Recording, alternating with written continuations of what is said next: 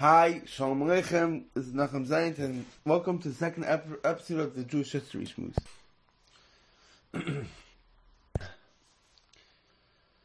It's been a long time. I was supposed to come out with the episode in a much more consistent basis than the last time this came out. Hopefully, in the future, we will have more planned. We shall have, hopefully, as we said, 3 times in a month. Be'ezer Hashem, this will happen. Let's say like this. From now on, it will be 3 times a month. So, basically, this will be, I was supposed to do 10 in 3 months around. So, being that, unfortunately, this didn't happen, so, let's say we start as a rerun, and today's episode will be like an extra, episode, like a bonus episode. Which means, for instance, this is the next part which I want to talk about, which is that, people ask me it's taking so long when I got to do a lot of work to collect certain things, and actually this specific topic is something that takes a lot of effort, a lot of time. I got to put a lot of pieces of information together. And in the end, what I'm actually doing is, in order to get this done, I'm actually only making a one piece out of it, a separate piece. It could come out smaller than one big massive episode, which I said would be about the conference and specifically about the discussion of bonus, maybe Chadarim and Jewish education, if I get time. But that would have been, I want to do it right, it would be massively long. This is being split up in 2. And what we're going to do here is we're just going to clarify a few shit in the Nekudas. A few separate Nekudas, take them and clarify them, and it's going to be something on its own. But what am I trying to be honest? It's long, it takes a lot of effort, a lot of time, and in order for this to continue past these 10 episodes, I'll need to have sponsorships. These 10 episodes, I have a special sponsor. He's helping, anonymous sponsor, he's helping sponsor it. He's already someone is sponsoring part of another episode. And this episode is a bonus episode because we didn't have such a long time and we have to make this consistent. So we want to show our listeners that we take this seriously. So it's going to be an extra bonus episode. So it's going to be 11 episodes that will be happening. This is the second one, so there's another 9. And Be'ezer Hashem, there will be, if people will, I just want this to be clear.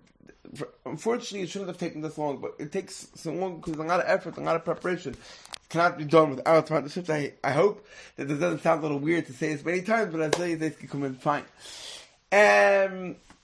So that's in regards to that. As I said, one can always reach out to me and contact me about different comments, questions, sources, all types of things at my email. Well, first of all, I actually have a WhatsApp group.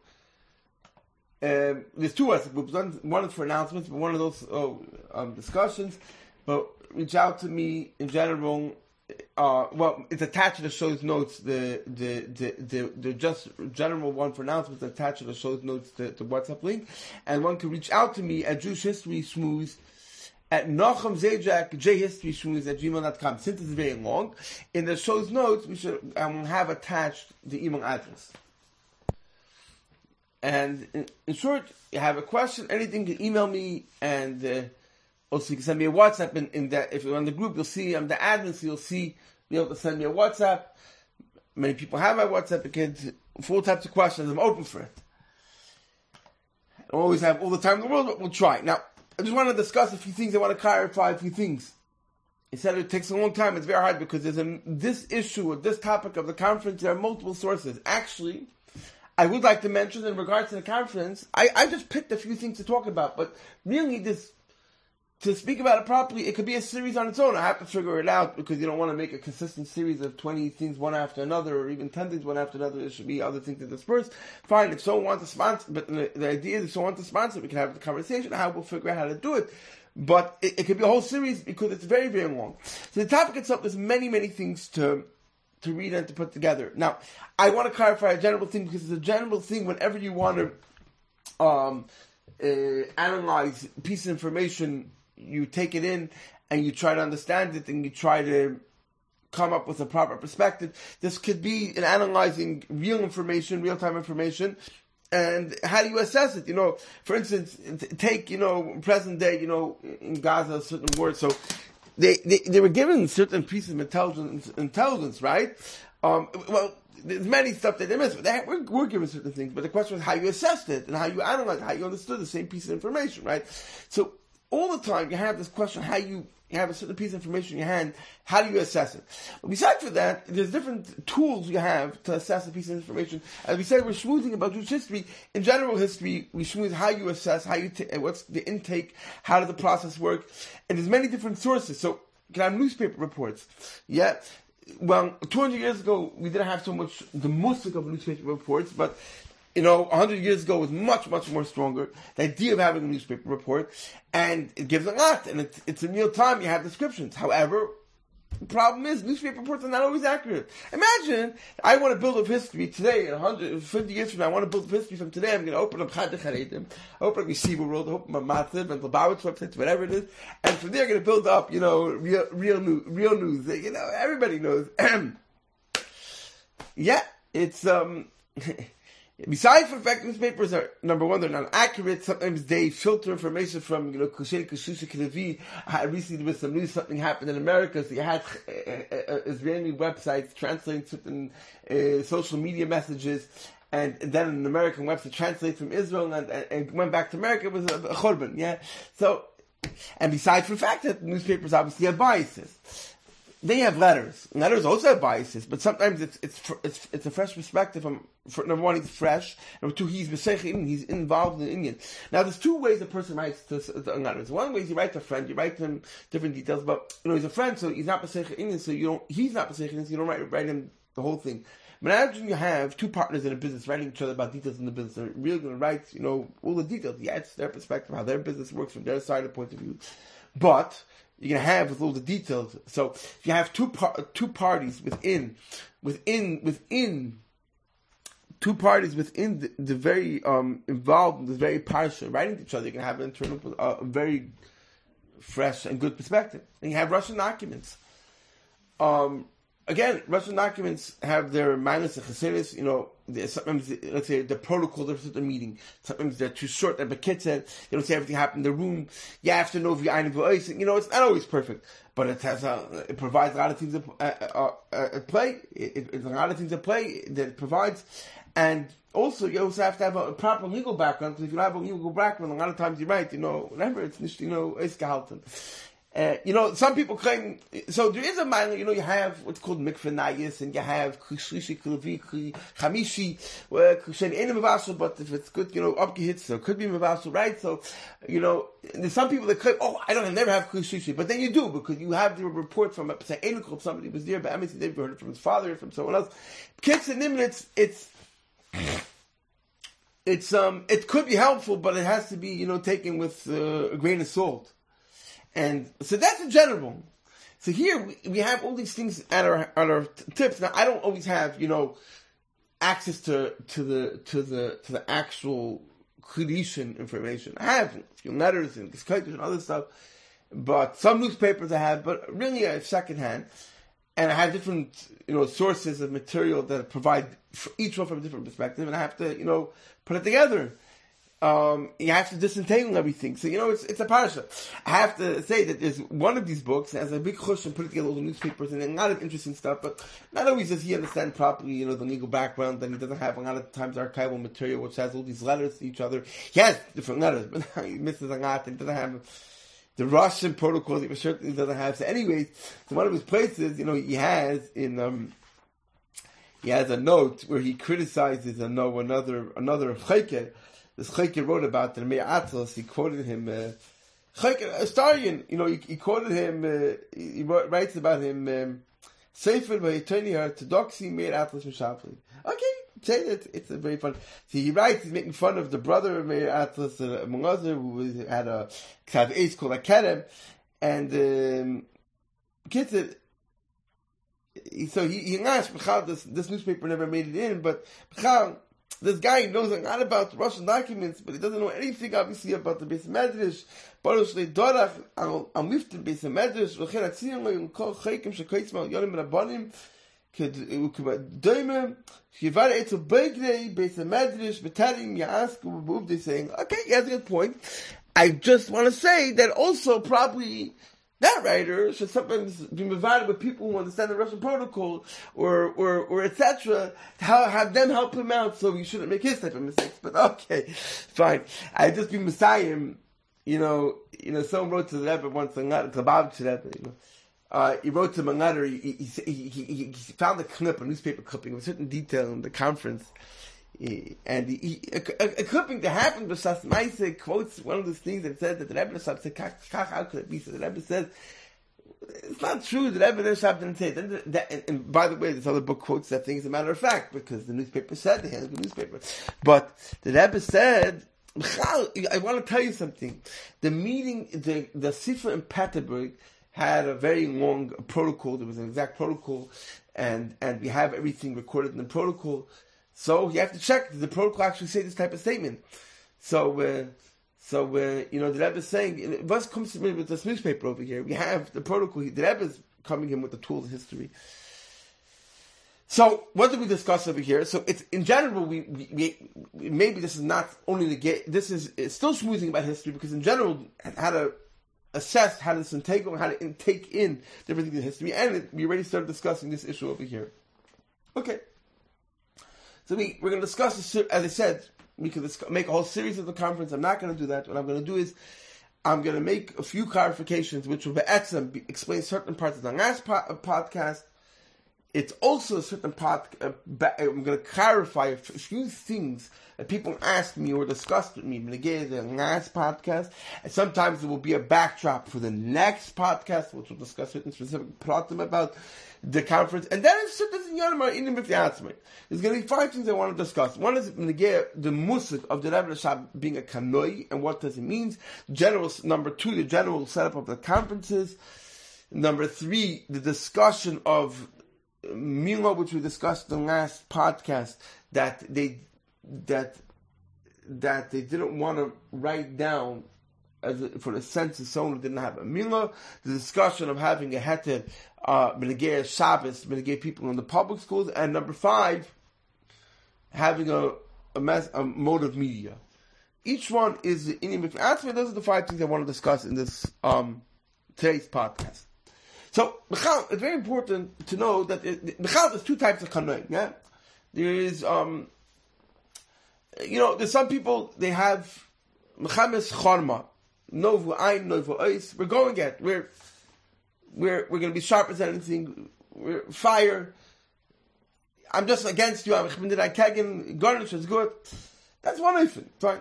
There's another eifin. The idea is I have the maximalistic approach. I never back down, and I don't even see a value in the lesser way. Meaning, there's 2 inyanim. There's one inyan is that I go for the maximalistic approach because strategically I think I can make it there. But besides that, I don't. Or forget, the other guy says, not only do I feel I can't make it there, I don't even value your approach till the end. There's 2 questions. How far do I value something? And even if I do value it, I'm a pragmatic person. I don't know if I can get there. So some people, they're maximalists. He values out of the self. He tries to go out of the self. He's not always pragmatic. Another thing is, he takes strategic risks in order to attempt to obtain the most maximalistic results. So, you try to do the best to make it work the maximalistic way, even if something can end in the biggest failure. However, so there's no question that the Rebbe Shab is kanoi in the highest form possible in this maximalistic thing. However, it's important to say that at the end of the day, it's not the kanoi the first eifin. For instance, you write with the eifin and achmanis. I could just show you there are such sharp letters of the Rebbe Shab about certain things. Then he writes, but we still have to worry about these bones that are Evorim habmiltu shenizdaldelu mechenu habilti yashamim ba'atzmam ki imitzad. Whatever, certain things happen to them. So what do you say? We have to worry about these people that unfortunately they're I don't know, their kerper, their bones became, I'm not translating properly, but kids are disconnected. Parts of their body has been disconnected, and they're not at full. You have to have a chmanas in them, and he goes on, and And we see, it's just, the practical method. The Rebbe Rashab sent shluchim all over to neglected areas to help fix it. He sent Shmuel Batumar, he sent Chaim Noah, to all these different places. That real Kanoim, you're never going to see them do it. The real Kanoim, I'm just going to,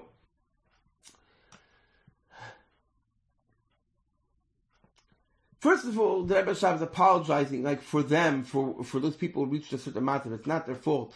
And now Kanaim will start saying, "Oh, it's not their fault." I don't know. Some of them will say that, but I'll give you an example.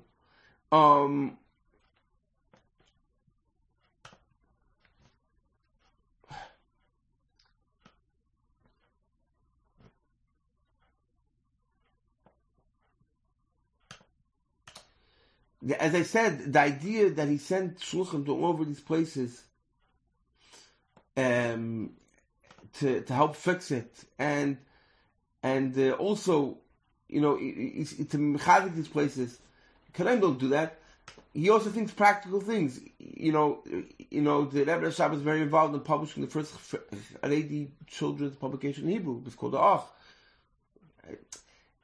In a place where Hebrew was not the first language, right?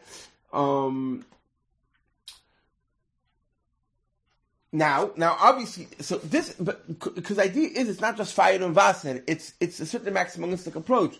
So obviously, when you're in a certain tide, and then someone wants to switch the tide back, so you're going to go fight till the end and use very sharp lashonos.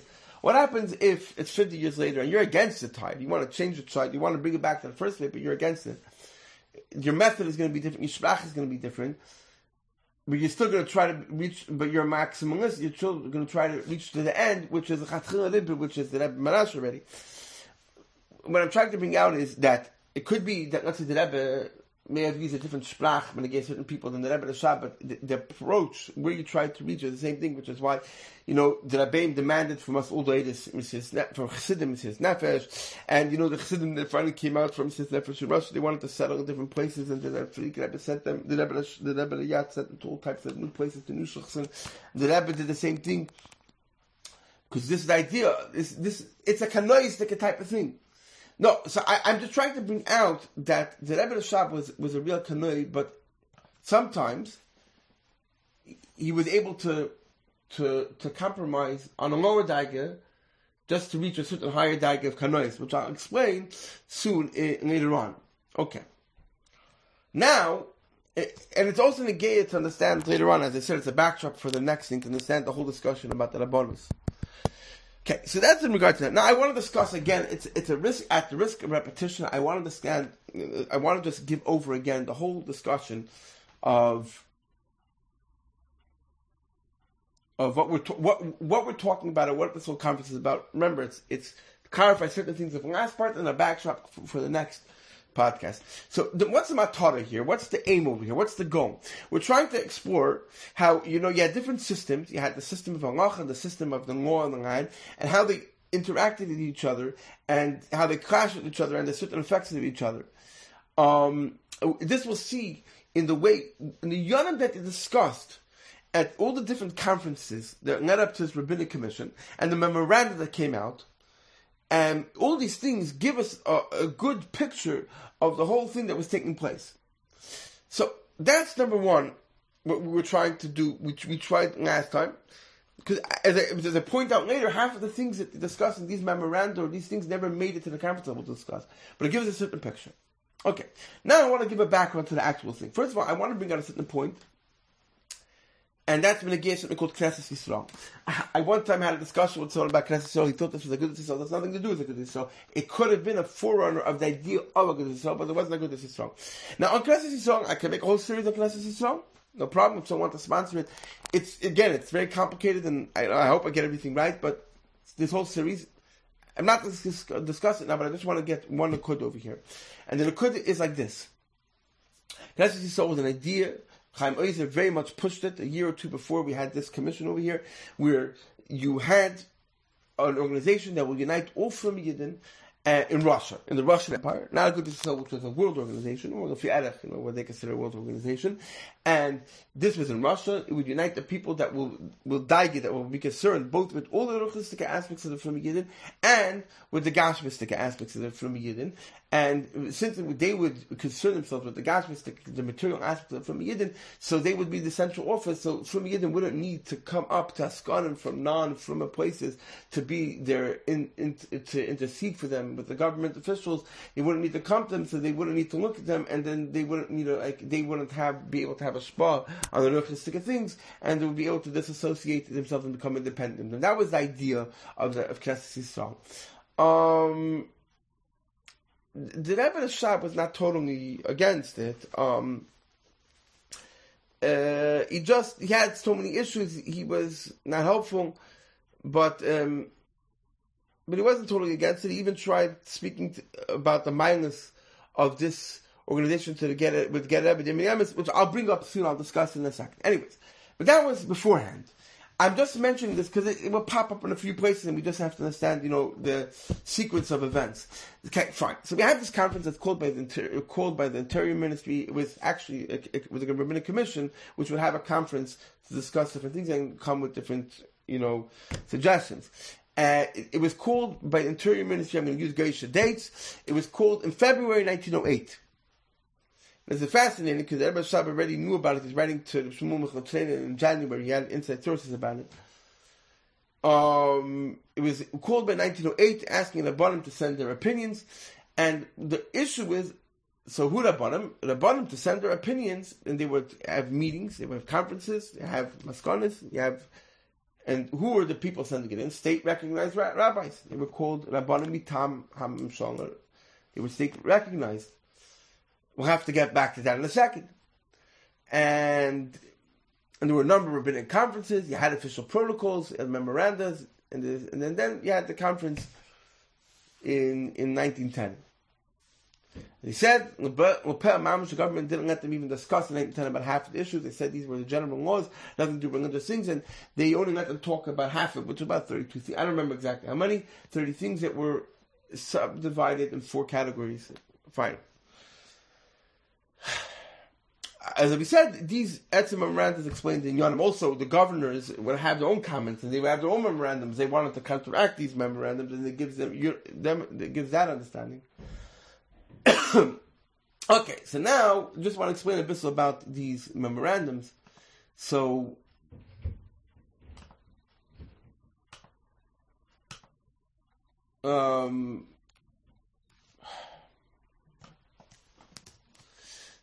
So here's the whole issue. So you have as I said, Russia took over this massive area from the Poland and Lithuanian Commonwealth in the end of the 1700s.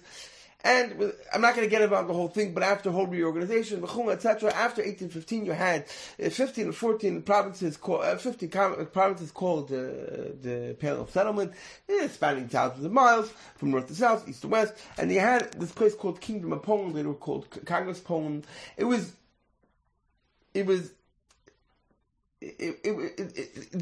later on, this Kingdom of Poland became part of the Russian Empire. It didn't have its own independence, but at the end of the day, it ran in a manner that was a bit distinctive from the rest of the empire. The Pei Mamash was getroffen is in the Kingdom of Poland. The only legal requirement for the official recognition of Rabbanim, to become a state rabbi, with just a minimal knowledge of the Russian language. We'll discuss more details in the next podcast, but this for now. So, the Pei Mamash, all the traditional from Rabbanim, were also communal rabbis. Pale Settlement, the state demanded to have much more secular education, and you had very few Rabbanim that were able to become also state rabbis. You had Medevsky, that was Lubavitcher Askin, for very close to Rebbe Shab. He was Rabbi Charol. You had Tzilson in Piramuki, he was the Rabbi over there. He was Rabbi Yehuda Leib Tzilson, very chashuv. He was both a state rabbi and other type of rabbi. But they were called Crown Rabbanim.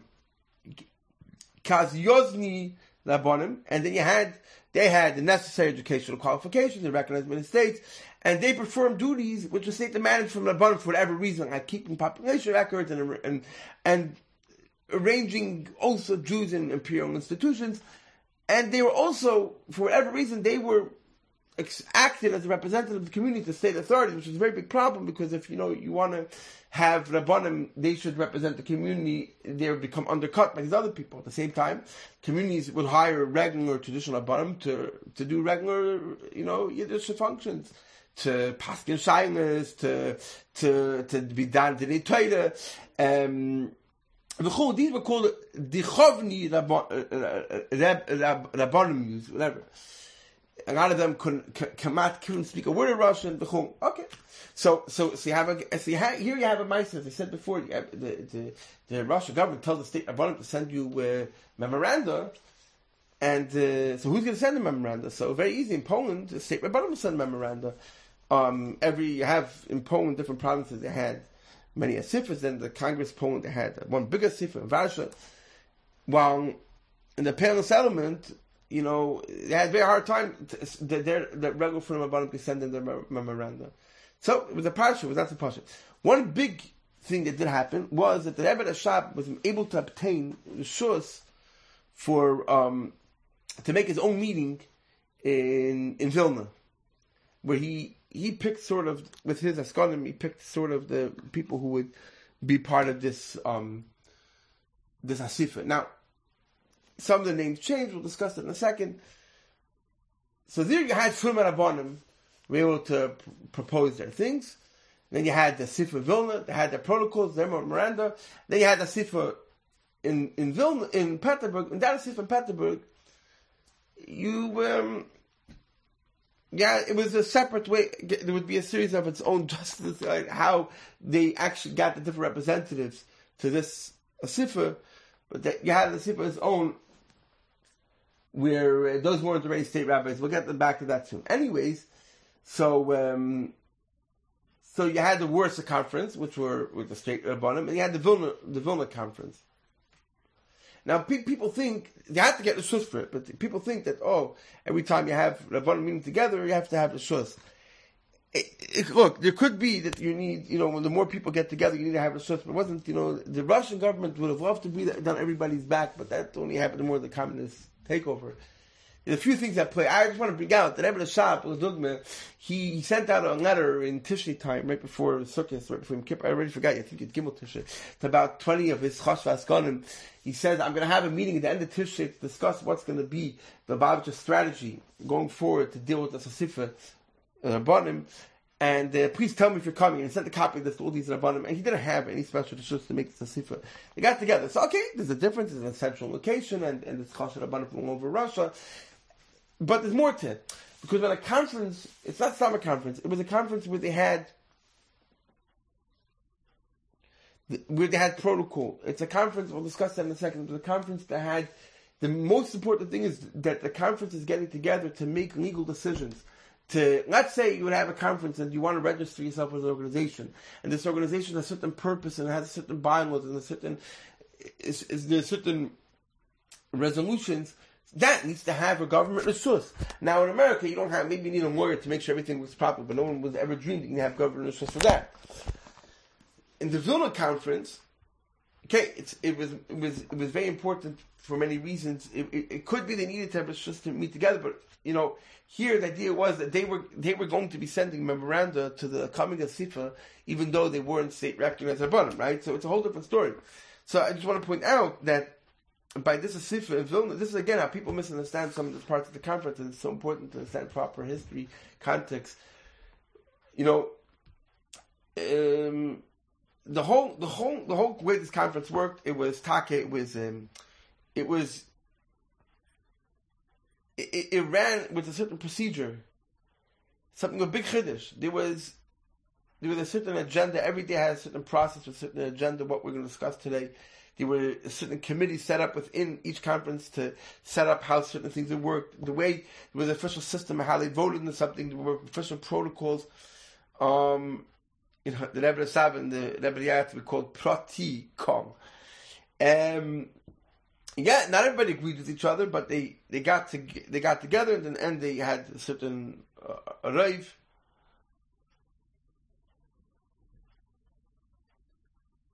And this was unique about this conference, And that's also, obviously, you needed a shush for it. Now, the Maisa is that the Rebbe Shab was very involved in getting this conference going, and therefore, some people who were originally invited were not interested in coming because they didn't want to be under the Rebbe Shab. They realized that, even if it was very important for them. It included Blazer Gordon, and then Trihish Rabinovich from Blazer Gordon of Tel, Trihish Rabinovich of Kovna, Blazer Rabinovich of Minsk, and some others. And there were other changes along the way from the original suggestion to how it went. But there were very chashuv people there. There was Chaim Oizer was there. WW1 was already an old man, but he was from the chashuv to the Rabbanim at the time. Reb Chaim, Paul Shapiro, the Chavetz Chaim was there. It's not so clear his name was in the protocol, but yeah. Anyways,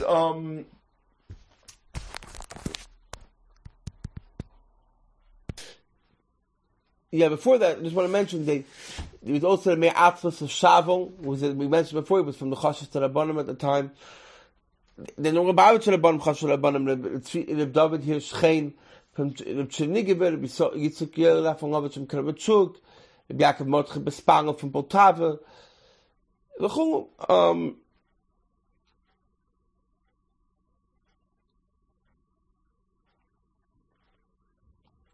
I mean, there were others, but yeah, there were Chashvas Karim there, Shmuel Mechatreinin, yeah.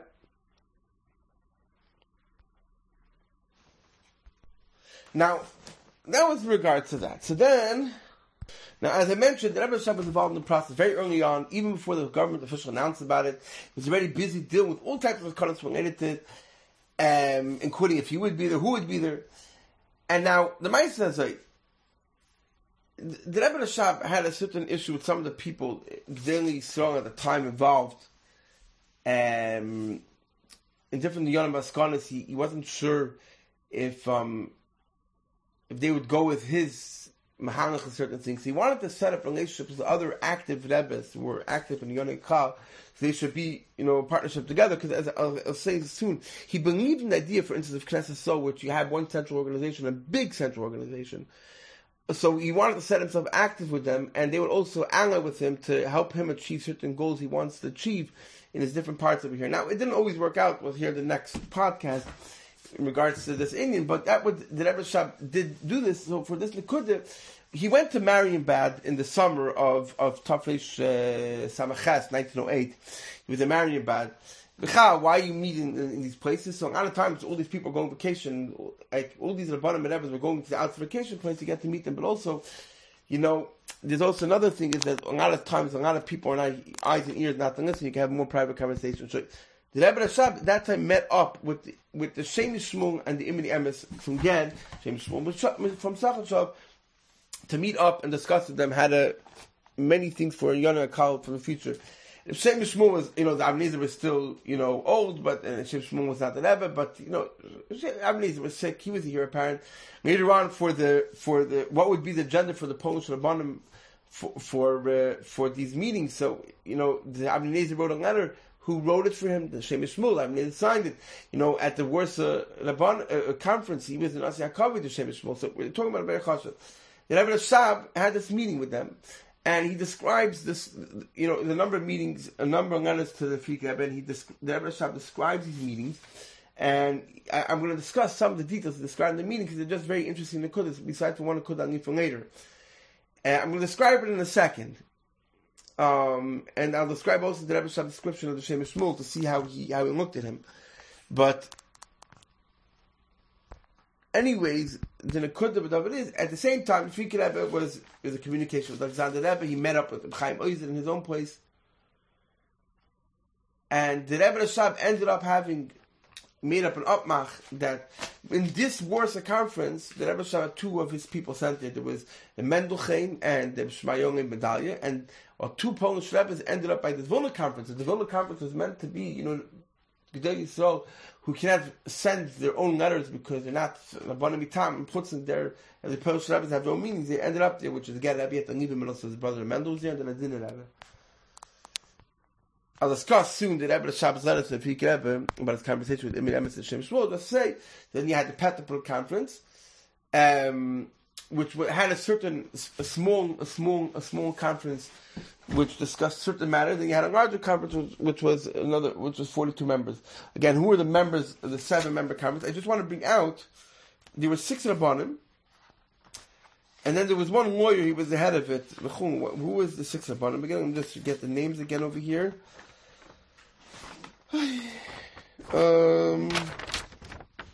Yeah.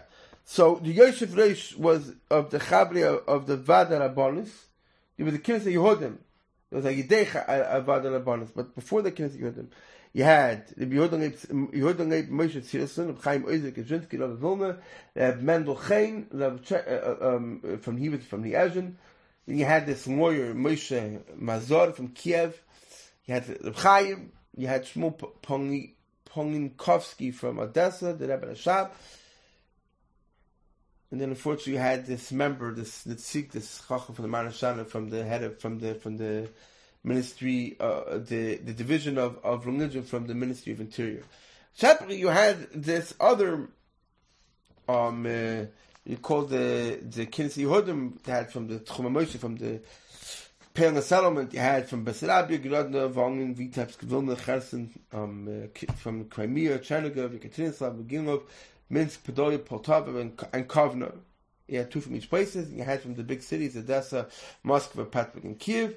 And then you had 5 people from Congress Poland. Okay, so what are some of the names? I'm running out of time. Just want to discuss a few of the names. So let's say, as we mentioned, so you had Reb Chanech Egis, you had Baron David Ginsburg. He was the Yoetz of Medina, Yeshiv Reish. He was, not from, the Jewish names, but you had, Sameach, you had Sakharov Rebbe, Rebbe Yosef Halpern from Odessa, also very close to Rebbe Shabi. You had, I believe, you had the Divrei Malkiel, you had the Ladin Rebbe, Eliezer Moshe Mendevsky, the Shmayong Medalia. You had the famous rabbi from Moscow, where on the back of Maza, Rabbi Elia Feinstein from Puzhan, the grandfather of Rabbi Yosef ben Soloveitchik, besides Rabbi Chaim, was the other grandfather. Rabbi Lezer Rabinovitz, was there from Minsk. Rabbi Itchel Rabinovitz from Panovich was there. The Babreski Rebbe was there. Okay. So then you had something to say. The Rebbe Rashab was outnumbered by a good number of things he wanted to bring up by the Kinnos. So what happens? You have these resolutions, right? You have 2 things. You have the minutes of the meeting. You have these resolutions, right? Now, what happens with the resolutions? It just says the Das HaRoiv. It doesn't say the Das HaMir. So you're not going to know what the Rebbe Rashab wanted to say. So what did Rebbe Rashab do? He published something called the Cheshbon Kotzer, which was not to know that we published in a whole bunch of newspapers in Hamidia and the Parnas and some other newspapers to bring out his point of view, his and he says sometimes he was from the Mir, but the different Mahalchim and Sugaigen had to deal with a lot of the issues at hand. So so that's in regards to that. Now, I want to discuss that conversation, but before that, I want to discuss one more thing. And at the same time, right before, while discussing this conference, there was another conference that took place. I don't want to discuss about Ichas. It's not it's not it could be a discussion on its own, a podcast or 2 on its own. But there was a conference that took place in Kovna at that time. It was very damaging, and the Flumen weren't interested in it, but it happened, and later on it would come up at a Sifra. In November 1909, there was in Kovna a Sifra of many different representatives of the Kehilas, they were like Freie and like liberals as they were called, and to discuss what's going to be the future of the Yiddish Kehila. And they obviously had their own conclusions, not exactly the conclusions that were, Flumen would want. They wanted to make certain changes for their purposes. So it's just important to note this because this later on comes up at the Sefer Pet. We might discuss it in the next podcast. Now I'm going to discuss this conversation with the Rebbe Rashab, giving over his conversation to the Rebbe. I don't want to discuss all the different things to Rebbe yet. I just want to discuss a few highlights that are just of interest. There's one thing I'm going to discuss a little later. How to discuss, it was like a short conversation that he asked him, the Miniamis asked him what's the matzav in his, principality, what was Tzitz and the level of Frunkheit, and, the Rebbe Rashab discusses the issues at hand and how he feels that people have to learn, Torah Dafke Berabim, not just at home. Okay, fine, discuss a number of matters. He discusses, yeah. But anyways, we discussed this when we discussed the Knesset Yisrael before.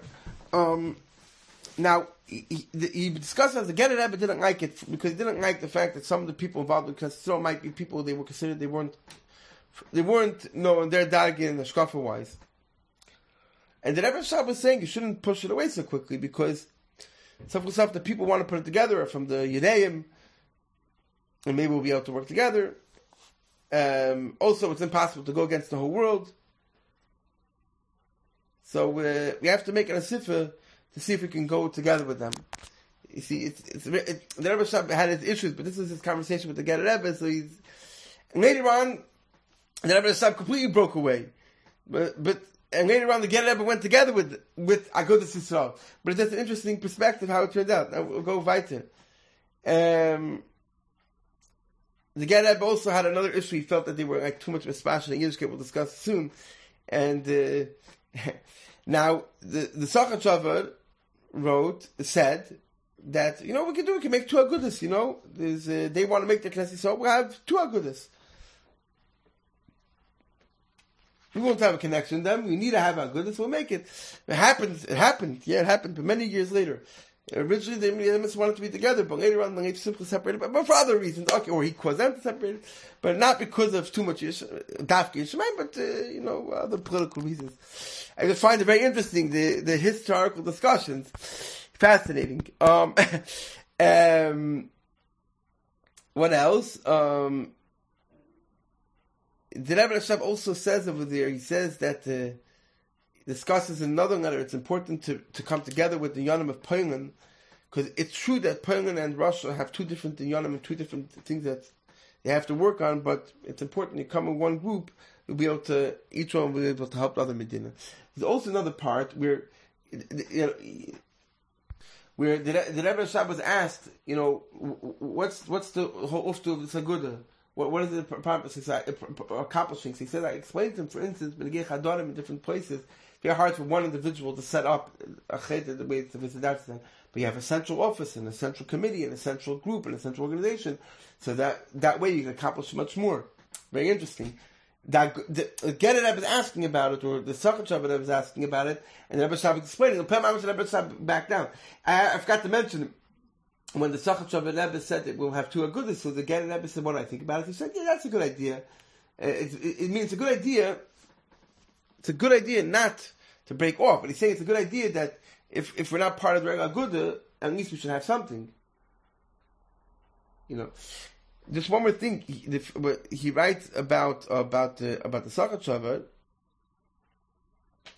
The Rebbe Shab writes, it's important to have him involved. Kihu ish baradat v'leishamayim b'yonim l'geim. Now you can say, what's the big deal? He was, the Rebbe Shab didn't have connection with them. He was in a different area, and then Abinez was still the leader. But it just shows you the role that the Shemesh Shmuel had at the time and the impression he made in the Rebbe Shab.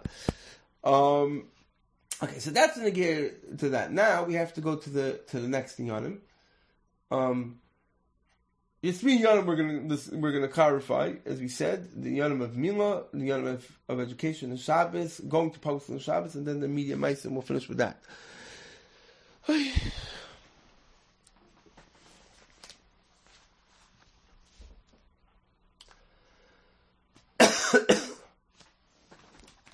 So the first thing I want to discuss over here is a discussion about Milah, because I said certain things the last time, and I discussed with people, and it seems like there's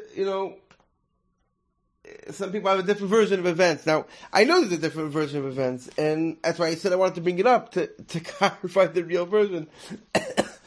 So, the Rebbe Rashab wrote in the Cheshbon Kotzar that there's Chedushi Deis regards to the question of Milah. A father doesn't want to give a bris milah to his son for no good reason. Should he be mentioned in the census things? And there were 3 shittas. A few people said doesn't matter, we should put them in the census. 5 people said we should ask the interior minister, and everybody else said that no, we should not put them in. And that was the resolution, that we do not put them in the census. Right after, this is what it says in the Cheshbon Kotzar. So was the Rebbe Rashab making this up? I don't know. But basically, so this other person says, no, the other Rabbanim held differently. They said you have to put them in, you have to write them down. Reb Chaim said you have to write them down. And what are you being proofs? They're being proofs from all these interviews from these newspapers, from people that this and that. And you read the interview with Reb Chaim. So let's see. We want to ask Reb Chaim a question. That interest, that's a very, from newspaper, really cares about Yiddishkeit, and they really don't want Chas V'Shalom to have anything to do with, against, no bias against, people like the Rebbe Rashab. Let's ask Reb Chaim. Question that interests thousands of Yidden, that hurts them, that really pains thousands of Yidden, fathers and mothers.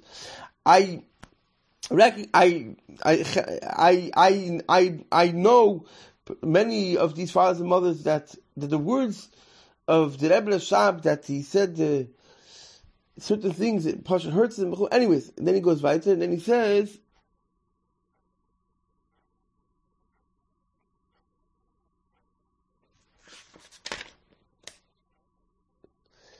he discusses certain words of the Rebbe Rashab that we said before, that the Rebbe says, but then he goes weiter. Now, what do we do with it? What's the din of a child who doesn't have a circumcision? Can we call him a Yid?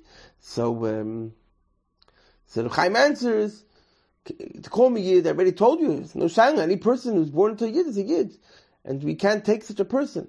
The Ged Milah, it's a chashav mitzvah, it's a terrible mitzvah, whatever. But is he a Yid? Of course he's a Yid. Can you get married to him? Of course it's mutter to marry him. So this means that al pidin you have to write him down as a Yid. So Chaim said, why not? He says, so why are we saying that by the Vidus Rabbanim they said not to write down that he was a Yid? I don't know what Chaim says. Maybe there are other reasons. I just answer you apidin. Think for a second. So this is a proof that Chaim was against it. Yeah, was the Chaim one of those 3 or 5 Rabbanim, or 5? Not remember the thing that 3 or the 5. Those 5 people said to leave it to the interior minister, or the 3 people. Remember, we had a whole bunch of these people were fly people in Gansen. So Chaim was one of those. He had 7 fly people, and I mean, does it make sense to you that Chaim was one of the other people? Yeah, Chaim was pushing the mute. What's going on over here? This doesn't make sense. Then he brings over here, after he brings this thing, he brings, he never brings Kushisha, but this book, who brings this interview, brings from a conversation of a grandson of Chaim, a whole story. I'm not going to get involved with the details, but a very similar thing over here, where basically, if you have this langocha, that there's an Otto is also to Kachim and Truma, but he still he has Kedusha Yisrael, so maybe if he grows up, he didn't have Milah Chayiv Karet v'chumu, but he's a Yid v'chumu. It brings this whole story. I don't know where he got the story from, this Rabbi Yosha, but it doesn't fly. And the interview is nishkinai, because besides the fact you have to assume that the interview is quoting him accurately, you see the Chaim is, Chaim said, I don't know what to tell you. Maybe he had other reasons. I'm just answering you the question. You asked me a question, so I'm answering you. So, I already explained to you, he asked him a question. If a guy had a bris milah, did not have a bris milah as a Yid, he said, yeah, he's a Yid. So he said, why did they say not to count him into the census? And Chaim says, maybe they had other reasons. I just answered you the question that you asked me. Al-Pidin is a Yid. So, I'll soon explain. Who said Chaim was against the Rebbe Rashab? Did the Rebbe Rashab ever say that you're not a Yid? Was that the reason? See, you have to understand context, you have to understand the legal framework. We'll get back to this, and I'm going to reframe things, and we're going to see that there's no difference over here. Now, let's go to the place of Rabinovich. It goes in the... So he asks, what do you say about this big rash, this big tumult of the words of the Rebbe Lubavitch? Which words? Remember, the place of Rabinovich was not a chassid. He had a son-in-law, a very big chassid, Mendel Guskin, but said we're not going to get involved in him. He said, which words? He says that a yid who doesn't put its foot is not a yid. Which we said before. He said, I never heard this, and I don't know how you can say it. Okay, so he said, now we have, he didn't hear this. Okay, fine. They go on weiter. Okay, go on. Then, what's the din of a kid who doesn't have a milah? Of course, what's nothing to talk about? Of course, he said, Apidin is a yid. And the Blazer says, if the mashmir every year to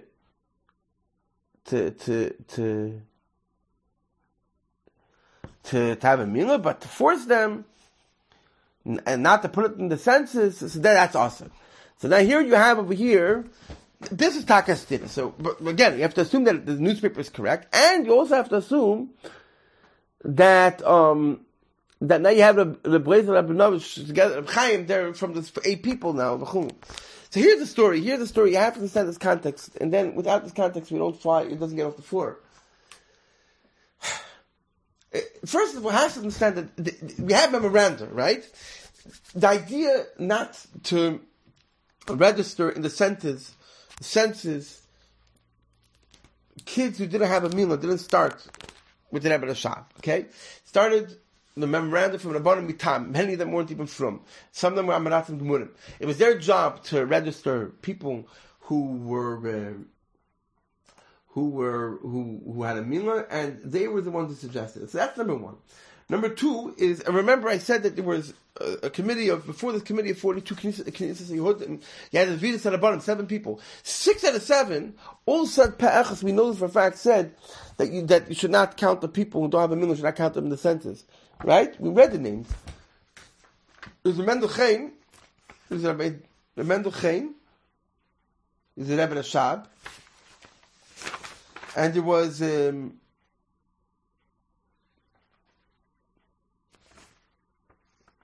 where did I have before the names? There was the Mendel Chaim and Rebbe Shab. These were the Abaviches, but you had now Abaviches, Chaim, Shmuel Bukovsky, Chaim Moiser, and you heard the name Tzirson who was not part of the Rebbe Shab. They went Pe'echad. We know they went Pe'echad against this guy, the lawyer Moshe Mazur. They said you should not count him in. So first of all, we know about this, and obviously, we don't always know who voted in the general Knesset Yehudim, but we know that they voted for this. So it's not the Rebbe Shab. Now what's the shot in the newspaper over here? So the newspaper with the place of I don't need to take seriously, and we'll get to that soon. But Chaim, it's Pashut, because he said, I had a different reason. It's nothing to do with calling a person a Yid or not. It's the same reason Rabbanim Mitam. The idea of not counting a guy in is not because we don't consider him a Yid, like Rabbi Yasha Ber Boston, Rabbi Yasha Ber Salvechik from what you said. Nothing to do with that. It was a technical mechanism to force him to have a milah. Now, they were coming and claiming, they were coming to claim that, our legal job is to register milah, not births. Now, the liberals were saying, well, we have no other way to register a person who was born, so you have to register a birth, that was a legal argument. But what they were really trying to do, they were trying to use a legal mechanism to force a milah, but they weren't saying someone's a yid and it's not. And that's what Chaim said. I had other reasons not to say he wasn't a yid. The likud of it is that it's totally misunderstanding a lot of context and a lot of things. Let me just see. Okay, so that's in regards to that prat. I just wanted to clarify that. But I think, 1 minute. So I just want to go right to, obviously the Blazer Rabinovich was from, just like we had these 6 Rabbanim that, just like the Rabbanim Mitam, the Friday Rabbanim Mitam, and the Maratzit Rabbanim Mitam, the 6 Rabbanim from the Venus Rabbanim said that you shouldn't count them in. Obviously the Blazer Rabinovich also said you shouldn't count them in. And whatever, it could be for the newspaper, he was playing the game, or the newspaper was inaccurate. I don't know, but it's important to understand this type of thing, that when the Rebbe Shach says a Cheshbon Kotzes that most people said against it was probably correct. It was very clear, they had 2 different gangen over here, B'chal. Obviously they were arguing about the legal mechanism, but obviously it wasn't that, The Fuma Rabbanim wanted to stop this idea of people not having milah. And if you don't count them at the senses, maybe it's a way to stop them. So they're going to use legal mechanisms to force them to, not to do something that they don't consider acceptable. Especially at that time, this was considered one of the extreme signs of that you were mamish from the Nish Yid and acting very different than a regular Yid. Now, where Mazor was forget, he said, "What's going on over here?" There's no tefisas makom to Yanam of religion that you can come and, that should replace my personal decisions. So that's the first thing. Now I want to discuss the next issue, which is issue of education. So I want to explain, there's 3 things over here. There's a lot to discuss over here, but I'm just going to discuss it in short. And this is where I discussed that Erev Shabbos kanoi, but not, it wasn't a kanoi like, as we'll see, the character type of kanoi. We'll discuss in a second. I just want to quote this meeting over here that the Rebbe Rashab writes to the Frierdiker Rebbe between the Imi Emes. He discussed Imi Emes didn't want to join the Knesset Yisrael because he said that in Knesset Yisrael they're ready to accept. I just want to get the lashon over here. Omar Arab Migurashon Fidaitim lo yi efshar b'yishatev lo yi be'efshar yishatev kihema yistabku b'chasi yadus ahalba yid sheyelchu abonim l'gymnazia ach lo yichtav b'shabbos v'yedu ma'at me'atera v'kagablo b'hadvarim. Basically, we'll discuss this in a second. So basically there were 3 shittas. One shitta is, here's a famous discussion, when you come to America, the Rizvaz, he's in Chicago, and he realizes we have a big problem, everybody's frying out. So he discusses some of the reasons why people are frying out. He doesn't discuss the issue of lack of Taz Mishpachah, we won't go there. So 3 of the reasons discusses have to do with public schools, kids going to public schools, with Shabbos, with boys and girls, and learning secular studies, in learning a Jewish environment. Learning a Shabbos, learning boys and girls, and Jewish environment. Yeah. So the Maisa is not learning Torah. So the Maisa is like, there were a lot of people going to public schools. And this was leading to the gefährliche Indian that many people the next day they were flying out. And not only they were flying out, they're making their friends fly out. Now going to public school is a terrible thing. But even worse is going to public school on Shabbos. Why? So first thing is, you write in Shabbos and Mechal Shabbos. Now, if you're Mechal Shabbos, so the Mechal Kol Torah Kulim, besides from Shabbos being one of the most important mitzvahs, obviously it's very hard to keep other parts of Torah when you're Mechal Shabbos. And again, you're mashpeing your friends. But more so is, you also, even if you don't write in Shabbos, you don't have the whole Ruach of Shabbos. They discuss be'etzim, a child has to be with his father on Shabbos, and the Ruach, his father brings him up in a certain type of environment, a Kedushtik environment, a Shabbostik environment, so in the whole week, you ending up in this Goyish environment. But Shabbos there's 3 dagas. One daga is to get the shus not to write on Shabbos, not to be Chal Shabbos. Another daga is not to be in school on Shabbos. Another daga is not to go to school b'chram.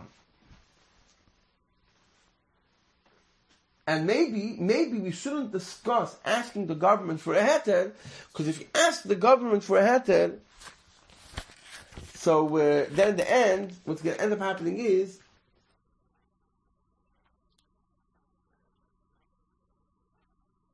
if you ask the government for a heter, so then people, if they get a heter, then they'll continue going to school, and we absent don't want them to go to school. Here again, if you read certain places, you might get the impression that Rebbe Rashab was just against Bechang asking for a heter, and nothing more than that.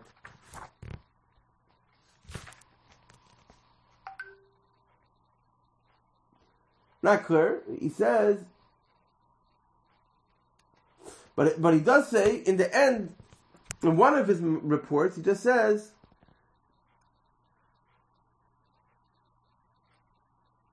that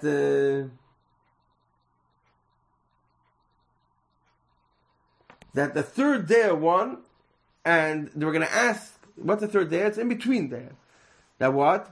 We're going to ask the Memshonga, this was the Vilna conference, we're going to ask, the resolution was, they're going to ask, send a memoranda, and ask the government to shush and let the kids go released from Shabbos, not to be in public school, all day Shabbos Yom Tov. Part of the cheshbon is that the government will agree because for many different religious holidays were coming on a Shabbos Yom Tov, and there'll only be a few days that would be off, that the public school would be on, and the Yidden would be taking off. So they would agree, but this was like a third day, not the Rebbe Shab, but we know it's not the case from other documents, and we have a letter from the Babreska and to the WW1 citizen. The Rebbe Shab was originally the one who brought up the idea. It may be true, and we have some sources of this, that the Rebbe Shab didn't want them to go to public school, and therefore he shouldn't discuss it. But when a push came to Shabbat, he realized it wouldn't fly.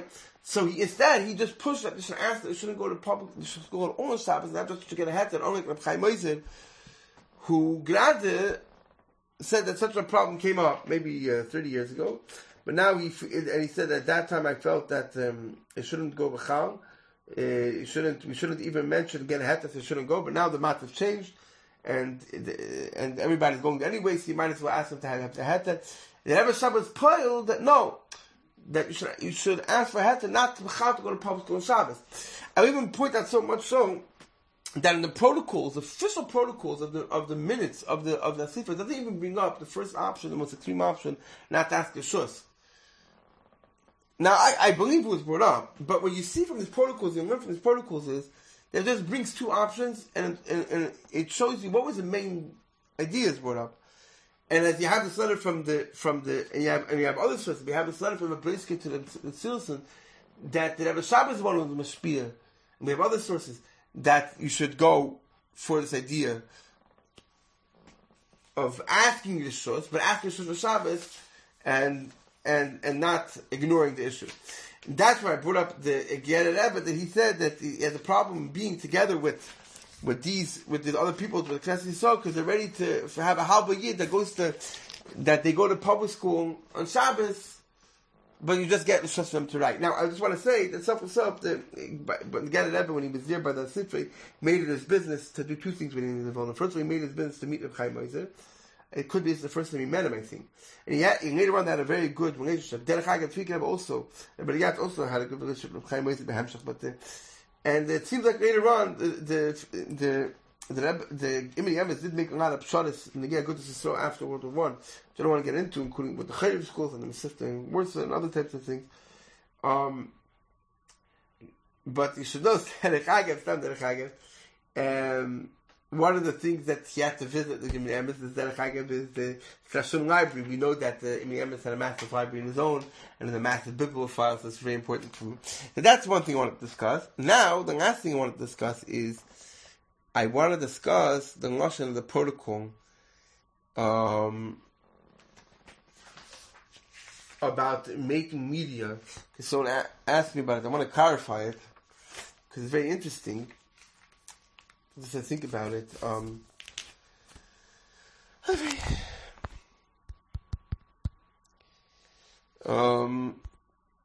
lashon is Kol Suffering. Everybody here together, all have the agreement. They put this in the protocol. It's something they wanted to tell the Russian government. This was their own personal thing. That it's such an important thing that you have to establish material.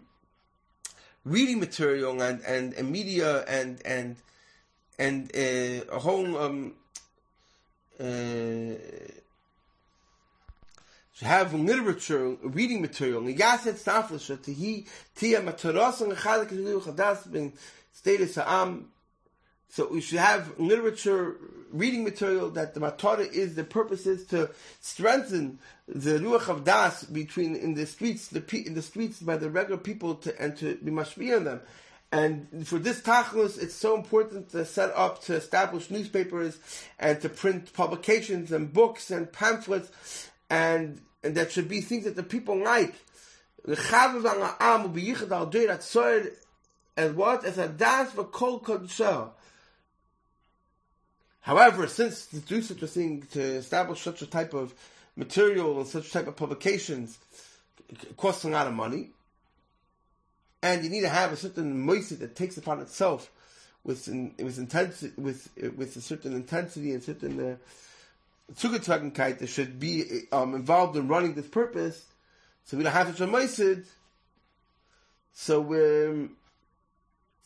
Bekitza, when we have this talking before this, I said about Knesset Yisrael, that was something that came up in this meeting. So this Knesset, when you have an aguda, with this aguda's matara is to strengthen Yiddishkeit and to strengthen that, they should also take upon themselves that they should get special permission from when they get permission to register as an organization, just to make sure that this should be part of their charter, and part of their mission, and part of their purpose is to specifically publish publications, books, pamphlets, literature, newspapers, and all these type of things that entails. It's very interesting. I just wanted to read this thing over here. I'm going to read it again in Hebrew, in Lashon Kodesh, just to give us a picture of flavor. This was the thing that the Chofetz Chaim, the Chaim Oizer, the Rebbe, the Rebbe Rashab, the Chaim, Fol Shapiro, Me'at. This was something very important for them. It's not a new thing. This is already a decision. Tofrei Shamachtes. Listen, Tofrei Shamachtes. Kol Nesof Maskimin Beikar Adover Shenoch Oit. Yas Tzat Shatir Mach Toros and Chalik Esruch Hadas Bein Steilis Ha'am L'Shpi Angei Beruch Zeh.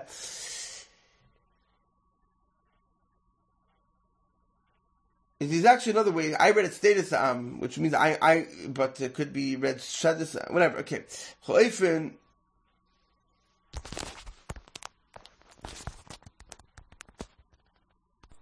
Which means basically, the kids said the way the standard is to inhabitants, the Yiddish inhabitants, the Am, Ngashpiang, and Beruch Zang, Tachlis, Zois. Nochutz liyasid. Itoinois v'gam hofitz forim umechabrois sheteichol yin achavi v'nga'am u'biyichad ang'oderet tzeres adat v'koltu koshav. Then he goes on, the rest of it, which is the issue that in order to run such an operation, you need to have a serious organization behind it. And that's the purpose of founding an organization like Knesset Yisrael, like Agudas Yisrael, whatever it is. The charter and purpose and mission of this thing is to publish those publications. Okay. Okay, we spoke a lot. This was always supposed to be a small thing, and the truth is, by making this small thing and cutting it in two, I can actually do the next one separately and somehow be able to accomplish that in the next week or two, instead of 3 for a month. So thank you very much for everybody for listening. The next one will hopefully be talking about the discussions about the Rabbanos, maybe Chadorim, and you can reach out to me at this email I mentioned. You can either by WhatsApp or the email I mentioned will be in the show's notes. Jewish history, Nachum Zajac, History Schmooze at gmail.com. Very long, so it'll be in the show's notes at WhatsApp. And I hope you enjoyed, and hopefully come back for the next one and tell your friends about it. Forgot to mention that it's very important to rate and review and to speak about it to people, because that's another way that in order to strengthen this podcast, if you want to hope it exists further on.